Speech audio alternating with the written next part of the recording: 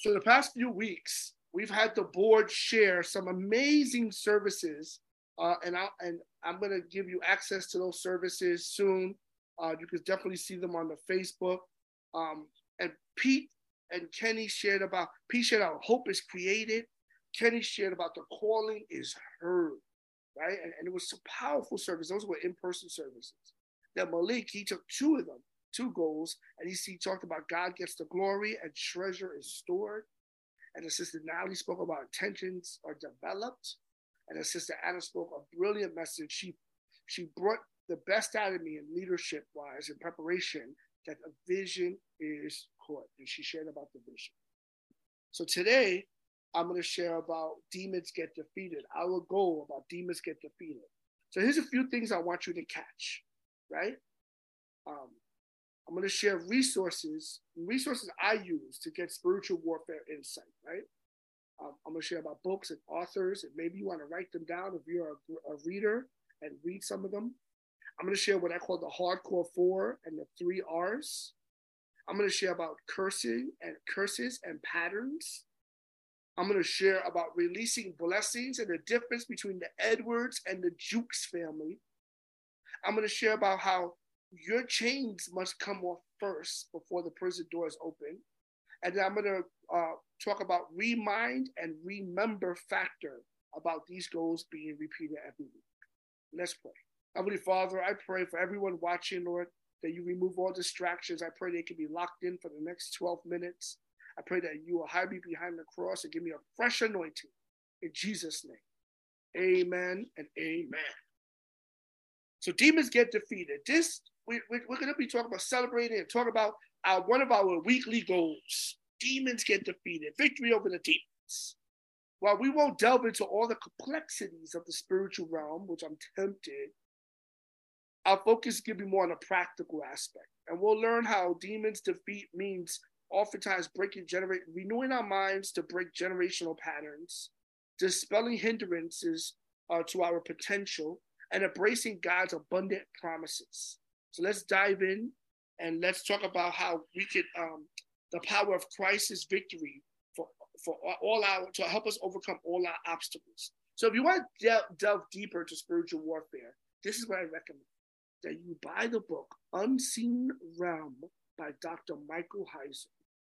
That book changed my life. It's one of the best spiritual warfare books ever read. Unseen Realm. Also, if you're like, man, I love this book, I love this stuff, then there's also a workbook by old school man of God named Dr. Derek Prince. And he has a workbook on spiritual warfare. And then there was another theologian from California named C. Peter Wagner. He has a lot of stuff on spiritual warfare. And lastly, if you love to deep into the Bible, the linguistics of the Greek, I recommend Rick Renner, right? So I recommend Unseen Realm by Dr. Michael Heiser, top, and then a workbook by Derek Prince, and then some of the work with C. Peter Wagner and Rick Renner, if you want to know more about spiritual warfare. So the big picture, the too long, didn't listen, didn't read, is we explore 4 things we need to do when we're facing spiritual warfare in our lives. It was about breaking generational patterns and dispelling hindrances to our potential using the 3 R's. So let's look at some text scriptures that we can study and learn. Ephesians 6:11 says, put on the full armor of God so that you may be able to stand firm against the schemes of the devil. Ephesians 6:11. Ephesians 6:12. This is good, right? For our struggle is not against flesh and blood, but against rulers, against authorities, against the powers of this dark world, and against the spiritual forces of evil in the heavenly realms, right? So it's got other people, but there's a malefic hand behind a lot of this stuff going on. Ephesians 6:18 says, and pray in the Spirit on all occasions with all kinds of prayers and requests.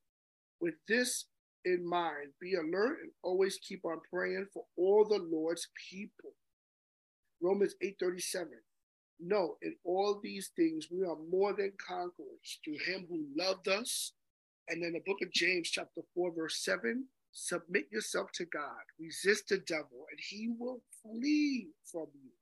So you may want to screenshot. These are some great scriptures that you could use as a springboard for your spiritual maturity. So what's the hardcore for? Simple. There are 4 things we need to do when we're facing spiritual warfare in our life, right? So every week we talk about demons get defeated. These are some of the reminders. Acknowledge there is an adversary. Satan is real. According to 1 Peter 5, 8, and 9. Why would God send his son to fight what does not exist? The Bible says in 1 John 3, 8, the Son of God came to destroy these works of the devil. So acknowledge you have an enemy. When you're being attacked, it is proof that you are a believer. The more you make an impact for God, the more the devil's going to try to fight you. You never outgrow it. You just got to learn how to fight. Second thing is, number 1, acknowledge there's an adversary. Number 2, accept God-given authority. Most believers don't understand about the authority they have against the enemy. Matthew 28, 18 through 19 says, we have all authority in heaven and earth because Jesus gives it to us. And he says, go make disciples. He transfers this authority to you and I. He does this because he gives us a specific mission to share the message of Jesus Christ as ambassadors, according to 2 Corinthians 5:20. So the first thing is acknowledge. Acknowledge we have an enemy. The second thing is accept your God-given authority to handle the kingdom mandate. Third thing, put on the armor of God. When Paul wrote about the whole armor of God in Ephesians 6, 11 through 17, he was in prison, chained to a Roman guard. Paul used a Roman centurion as a model for spiritual armor. Paul says that just as the Roman soldier was properly dressed to do battle, you and I need to be dressed to do battle. So you can pray, Lord, I put on the helmet of salvation that will protect me from the thoughts the devil is trying to implant in me. Because if the devil can't invade, he'll infiltrate. I don't want to think the enemy's thoughts. I want to think God's thoughts, my thoughts, right? I want my flesh to submit to my soul to submit to my spirit, and my spirit to submit to the Holy Spirit of God, so I may do the will of Yahweh Elohim by giving Jesus Christ the glory. I want to think your thoughts so that I may be a voice for you. I put on the belt of truth, Lord. I want to share the truth, not falsehood. I want to lead people into righteousness. So every day, put on the full armor. And number 4, aim your weapons, your artillery. The battle for spiritual warfare is primarily in your thought life. We have to renew our minds. The weapons God gives you to demolish arguments are humility, faith, truth, and praise. Take every thought captive. So the hardcore 4, acknowledge there's an enemy, accept your God-given authority, put on the full armor, and aim your weapons, right? Renew your mind through the word of God. Renew your mind by sitting and saturating and soaking in the presence of God. Renew your mind by being in fellowship with your covenant believers and hearing testimonies and hearing sermons, and iron sharpens iron, and being discipled and being challenged and held accountable. So now let's talk about breaking generational patterns. So I'm not a big fan. Me and Anna was studying yesterday, hearing a Bible study about generational curses. And I think the word like generational patterns is better. Like there is curses, right? If your family was into dark arts and people pronounce curses on you, then there is a time to renounce and repent and turn away and turn to. But most of the time we're fighting against patterns seeped into our mind, right? Nobody's going to argue that there are character traits that are passed down through the sins of the father. And they're absolutely passed down because we have our parents' genetic makeup, propensities, and patterns. And we learn what was now through exposure, which is now called mimetically, right? With means and implanting of thoughts, like the movie, what's the movie with the dreams? Inception, right? And so the environment created by our parents and grandparents absolutely play a role in our psychological, spiritual, and emotional well-being, let alone the impact of fatherlessness, poverty, and trauma. Let's look at these 2 families. There's Jonathan Edwards, around the same time they were raised, who was a Puritan preacher, and Max Jukes, who was an atheist. Years later, out of the bloodline of Jonathan Edwards was 13 college presidents, 65 college professors, 3 U.S. senators, 3 mayors, 3 governors, 30 judges, 100 lawyers, 60 physicians, 100 preachers and missionaries, 60 authors of prominence, and 1 vice president of the United States. Out of Max Jukes' bloodline, 310 died as paupers, 150 criminals, 7 murderers, 60 thieves, 100 drunkards, 50 prostitutes, and people who crimes of lewdness, 400 indulgent living, and so those descendants cost the state $250,000. So this was like 1800s, 1700s. So there is patterns, right? And so I pray that years later, if the Lord tarries, that out of your bloodline, right, as you begin to renew your mind, as you begin to hear these goals every week, that you kind of renew your commitment to reach your full redemptive potential, that greatness will come out of your bloodline. And so we'll talk about curses, right? Ezekiel 18:20 says the person who sins is the one who will die. The child will not be punished for the parent's sins, and the parents will not be punished for the child's sins. Righteous people will be rewarded for their own righteous behavior, and wicked people will be punished for their own wickedness. 2 Corinthians 5:17 because says this means that anyone who belongs to Christ has become a new person. The old is gone and the new life has begun. Can I hear amen in the chat? So don't worry, don't get so caught up in the curses. Get caught up in renewing your mind and transmitting and transferring this new biblical worldview, this miracle mindset, this sense of sanctification and holiness into your children, your spiritual children, and your extended family. So there's lifelong commitments, the 3 R's. In prayer, we reflect on the goodness of God in our lives, which may cause us to repent for our shortcomings and be renewed in his love. So the 3 R's is reflect, repent, and renew. Reflect. Psalms 139, 23-24 says, search me, O God, and know my heart. Test me and know my anxious thoughts. Ouch. Point out anything in me that offends you and lead me along the path of everlasting life.